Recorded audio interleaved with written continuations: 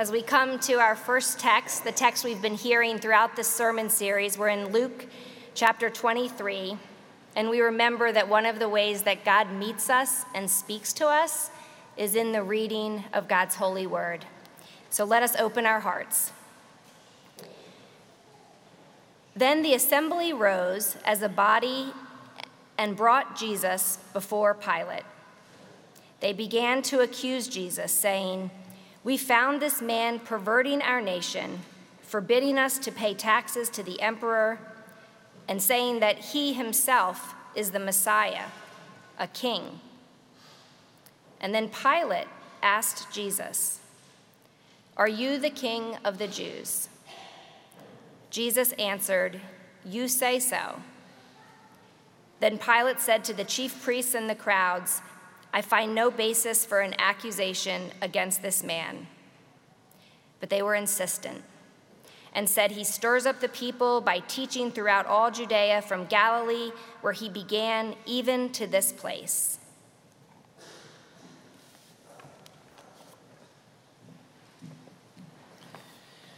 Our second text is from the Gospel of Matthew, the 8th chapter, verses 28 through 34. Continue to listen to God's word to you and to me. When Jesus came to the other side, to the country of the Gadarenes, two demoniacs, that's two people who were possessed by demons, coming out of the tombs, met him. They were so fierce and violent that no one could pass that way. Suddenly they shouted, "What have you to do with us, Son of God? Have you come here to torment us before the time?" Now a large herd of swine was feeding at some distance from them. The demons begged Jesus, "If you cast us out, send us into the herd of swine." And he said to them, "Go." So they came out and entered the swine, and suddenly the whole herd rushed down the steep bank into the sea and perished in the water. The swineherds ran off, and on going into the town, they told the whole story about what had happened to the demoniacs. Then the whole town, everyone, came out to meet Jesus, and when they saw him, they begged him to leave their neighborhood. Friends, this is the word of the Lord. Thanks be to God. We are approaching the finish line of this 4-week sermon series that we've called The Problematic Jesus. During the month of August, we've looked at 4 discrete gospel stories where Jesus' actions, where Jesus' teachings caused controversy or stirred up problems with the religious leaders of his day or with the community at large, and sometimes even both. I've said it throughout this series that Jesus wasn't trying to be ornery. He wasn't trying to be a problem. He was just simply faithful to the mission at hand, to the mission to bear witness to the coming of the kingdom of God, to bear witness to the good news that God was with and for the people in him, in Jesus Christ. And the big idea that anchored this series is that behind every problematic or controversial action or teaching of Jesus is a radical truth. Maybe to say it this way, behind every radical action and radical teaching of Jesus, there is a radical truth to be embraced. In week 1, we heard a story about the religious leaders who, upon witnessing Jesus casting out demons, began to claim that Jesus had the devil living inside of him, that he was obviously a part of Satan's family if he had the power to cast out demons. But behind that radical action of casting out demons, we discovered the radical truth that Jesus is the Son of God, and that Jesus has the power over the natural and the supernatural world, and he has the power to liberate us and free us from that which binds us, that which holds us down. In week 2, we heard that familiar story of Jesus entering the temple on that week we call Holy, leading up to Easter, where he walked into the temple and he began to overturn the money changers' tables. He began to physically restrain people from doing their business within the temple. This radical action let us in on a radical truth, that this temple, which was supposed to be a house of prayer for all nations, had become a den of robbers. And what that meant is that the folks who were running the temple, their day-to-day operation, were using it as a home base to keep outsiders out and insiders in. In fact, some were even plotting violence against those outsiders. Last week we heard a story about Jesus teaching in the synagogue when a man with a withered hand came to him. The religious leaders were watching Jesus. It was the Sabbath day, and even healing was considered to be work on the Sabbath, a no-no in that tradition. And Jesus realized what was in their hearts. He healed the man, and behind that radical action was a radical truth, that our hearts should break for that which breaks the heart of God. That our hearts should break for that which breaks the heart of God and not which motivates our stony, self-righteous hearts. And in this final week, we have another demon story that caused great problems, great controversy, as Jesus came to this town in Gentile territory. To discover the radical truth that's behind this radical action, I'd invite you now to join me in prayer. Lord, break open this word afresh to us this day so that we would be challenged, that we would be changed, that we would be different people than those who came into this sacred space, who joined in for worship remotely, that we'd even be more like your Son, Jesus the Christ. It's in his name that we pray. Amen. There's a well-traveled story, and perhaps you have heard it, about a monk who began each and every day with morning prayer down by the river near his dwelling. And on this particular day, during his prayer and mindfulness exercises, he noticed that the river was rising.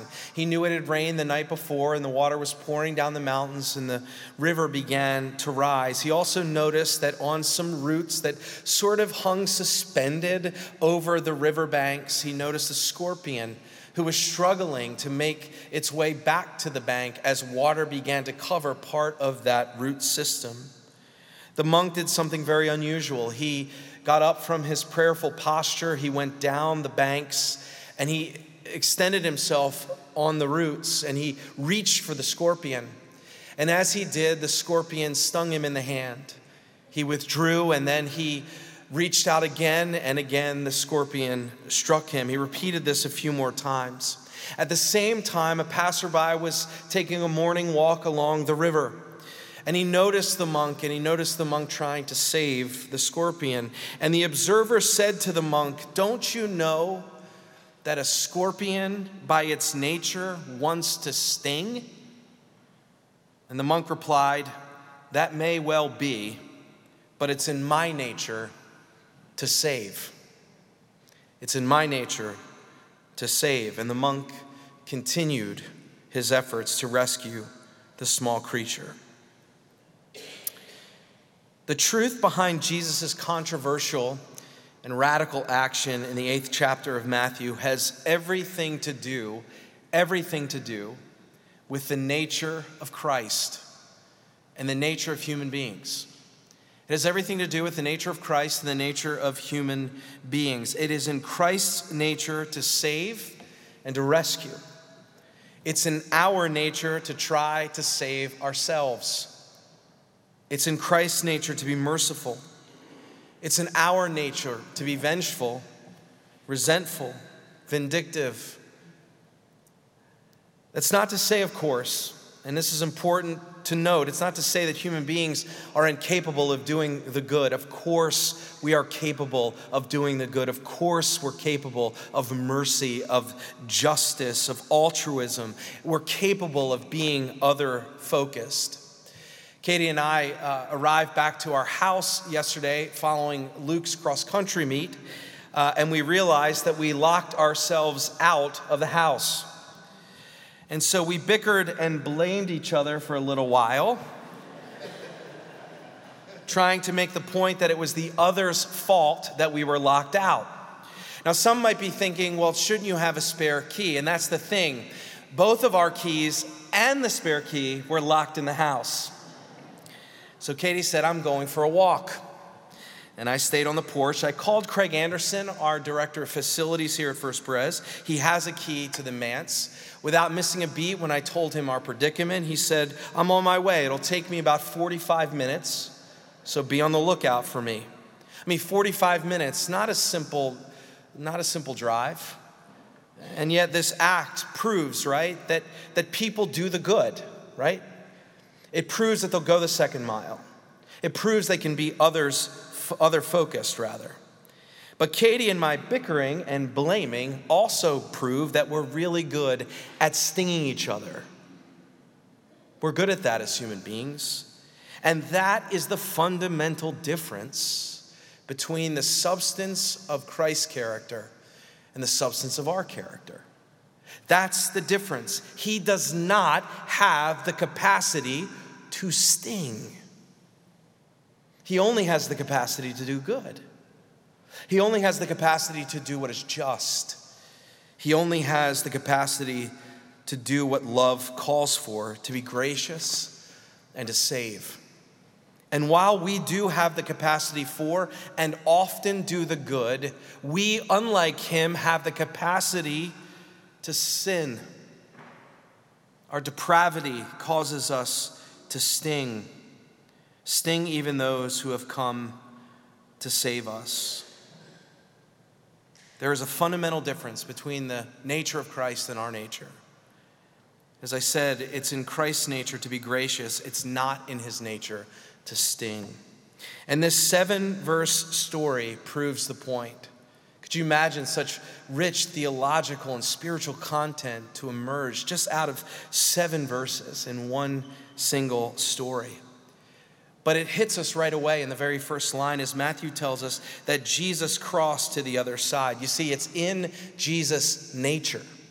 It's who he is to cross to the other side. Well, what does that mean, to cross to the other side? It means that Jesus crossed the Sea of Galilee to a region occupied by Gentiles, non-Jews. And Gentiles in Jesus' religious community in that time did not deserve God's mercy. They did not deserve to be included. They were literally other, living on the other side.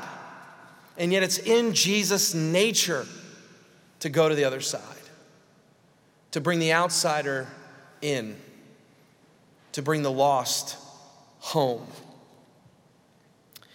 It's his nature to cross to the other side, to bring good news to all people. It's not in his nature to draw lines in the sand. It's not in his nature to divide insiders and outsiders. That's just the first line. The most glaring difference, I think, between Christ's nature and our nature actually comes, though, in the last line. Jesus Christ, the one who has come to this town to liberate it, to save it, is, in the end, rejected. After he freed the men from their demon possession, after he cast the demons into this herd of swine, and after the swine perished in an act of mass suicide, the herdsmen go back to the townspeople. They tell them everything that's happened, and Matthew tells us that the entire town, everybody, came out and they asked Jesus to leave. We don't want you here. Get going. Go home. Perhaps they considered him to be a vandal, the one responsible for destroying both a source of revenue and a source of food in the annihilation of this herd of swine. Many have used this text as a way to make some sort of economic commentary on Jesus' political views about the economy. But the reality is that Jesus, while he sends the demons into the pigs, he does not cast the pigs into the sea. It's just not there. He doesn't destroy the pigs. The demons do, because it's in their nature to create chaos. It's in their nature to do violence. It's in their nature to hurt the economy, to hurt food production, to disrupt this town's way of life. Some of us are uncomfortable with the language of demons in the 21st century, and I can appreciate that. But I'm also fully aware, and all you have to do is look at the last 24 hours of news cycle, And we see once again demonic forces at work in Jacksonville, Florida. Demonic forces that have been capitulated with the human freedom and the human will and human autonomy to render chaos and violence and racism in our time. Make no mistake, there are demonic forces at work in the world that human beings cooperate with that bring this kind of chaos that we read was happening 2,000 years ago. It's happening in our midst today as well. The demons chose to be true to their character and create chaos for the people with this swine mass suicide. And perhaps the demons knew that if they sacrificed themselves and the pigs, that the people would blame Jesus for this chaos, which is exactly what they did. They blamed him, and because they blamed him, they kicked him out of their town. In other words, they sting the one who came to save them. And it's here that we discover, I think, one of the most profound truths of the gospel. It's one of the most profound truths of Christ's amazing grace. His desire to honor our freedom at the cost of us rejecting him. Honoring our autonomy at the cost and possibility of us rejecting him. The people asked Christ to leave, and he left in peace. He did not call down Gabriel or Michael, the archangel, to wreak havoc on this disobedient town. He did not promise that the trials of Job would soon be upon them. He simply got in his boat and left because it's just not in his nature to sting. But it is in his nature to forgive. It is in his nature to be gracious. And even though today many of us have asked him leave certain, if we will, neighborhoods of our lives, maybe our relationships, maybe our marriages, our partnerships, our friendships, maybe our financial lives, maybe our inner life, maybe our social lives, maybe the things that we've done in secret, we've asked Jesus to leave. He will come back if we but just ask him. He's ready to say, Father, forgive them, for it is in his nature to be for us. It's in his nature to be gracious. It's in his nature to forgive. And it's in his nature to want reconciliation between us and God. It's so much in his nature that he's willing to endure the cross to make it so. I want to close with this story. Reverend Peter Miller left his native Germany in 1730, left for the New World. He arrived in Philadelphia and then headed to Lancaster County. Some of you know Lancaster County as Amish country. Many German immigrants settled in Lancaster County as well, as the topography reminded them of the rolling hills of the German landscape. He went to pastor a German Reformed church in a little town called Ephrata, still exists in Lancaster County. He was very well regarded in Ephrata, but he was also well regarded in the larger Philadelphia area. He counted many leaders among his friends, including General George Washington. The record's not clear of what exactly happened with Reverend Peter Miller, but he vacated his pastorate 14 years after it began, in 1744, he vacated his pastorate at the German Reformed Church and became a Baptist. He went to pastor the Baptist church, and upon this move, there was one particular deacon in the old church, the Reformed church. His name was Michael Whitman, who was so enraged at the pastor for this decision to leave their theological community for a new one, that he gossiped about him. He made it his life's mission to undermine his ministry and the ministry of this Baptist church. On two occasions, in fact, Whitman engaged Reverend Miller, the pastor, with acts of violence. One was more subtle as he spat on him in public, And another, when they were in the town square in Ephrata, he literally punched him in the face. The preacher, though, never retaliated. This is what the history books say. Miller endured it with Christian fortitude. He never spoke a cross word to or against Mr. Whitman for his shameful conduct. Now, Whitman owned a few hotels. That was his profession. He had some guest houses in Ephrata. And on one occasion, two men took up residence in one of these houses, and Whitman happened to be there as they arrived. One thing you need to know about Whitman is that he was a loyalist. He was loyal to the British monarchy, and he supported the British cause in the colonies. He was also a blabbermouth and loved to talk about his politics. And he started talking to these two men about his political views on the revolution and on the British monarchy. He was sharing these ideas with these two strangers. It turns out that these two strangers were in George Washington's inner circle. And they arrested him, charges of treason, and they had him shipped to Valley Forge, where Washington was. And when he arrived there, the case was made, and he was put to death for the crime of treason. Meanwhile, Reverend Peter Miller heard the news. He grabbed some of his supplies, and as soon as he heard that Whitman was taken to Valley Forge, he made a 36-mile walk from Ephrata to Valley Forge. And because he was friends with General Washington, he was able to get a hearing with the soon-to-be president. He asked Washington to pardon Whitman, and Washington responded by saying this: "I'm sorry, I cannot grant your friend a pardon." To which the pastor responded, "General Washington, he is not a friend. He's actually my worst enemy. He's the furthest thing from a friend that I have."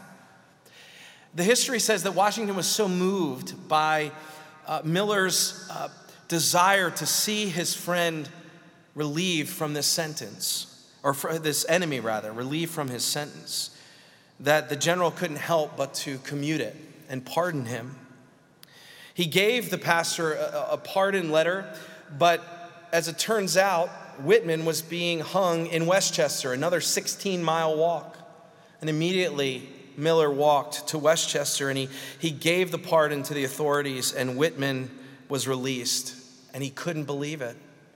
He couldn't believe that his enemy, the one he had stung so many times, the one he had mistreated, the one he despised, was the one who saved him. He embraced the pastor, and they walked home to Lancaster County as reconciled friends. I think this story speaks to the truth of what Christ has done for us. This is how the Apostle Paul describes it in his correspondence with the church in Rome. "For if while we were enemies, we were reconciled to God through the death of his Son, much more surely, having been reconciled, will we be saved by his life. But more than that, we even boast in God through our Lord Jesus Christ, through whom we now have received reconciliation." You see, friends, it's in Jesus' nature to cross to the other side. It's in Jesus' nature to find the lost and to bring them home. It's in Jesus' nature to find the outsider and to bring them in. It's in Jesus' nature to forgive. It's in Jesus' nature to reconcile. And it's in Jesus' nature to come back, even if we've asked him to leave. I don't know where you've asked him to leave in your life, what neighborhoods of your life you've kept him at bay, you've asked him not to be a part of. But I do know that you can ask him to come back. And the good news of the gospel is that he will. For his grace truly is amazing. And so is his love for you and for me and for this world. In his name, amen.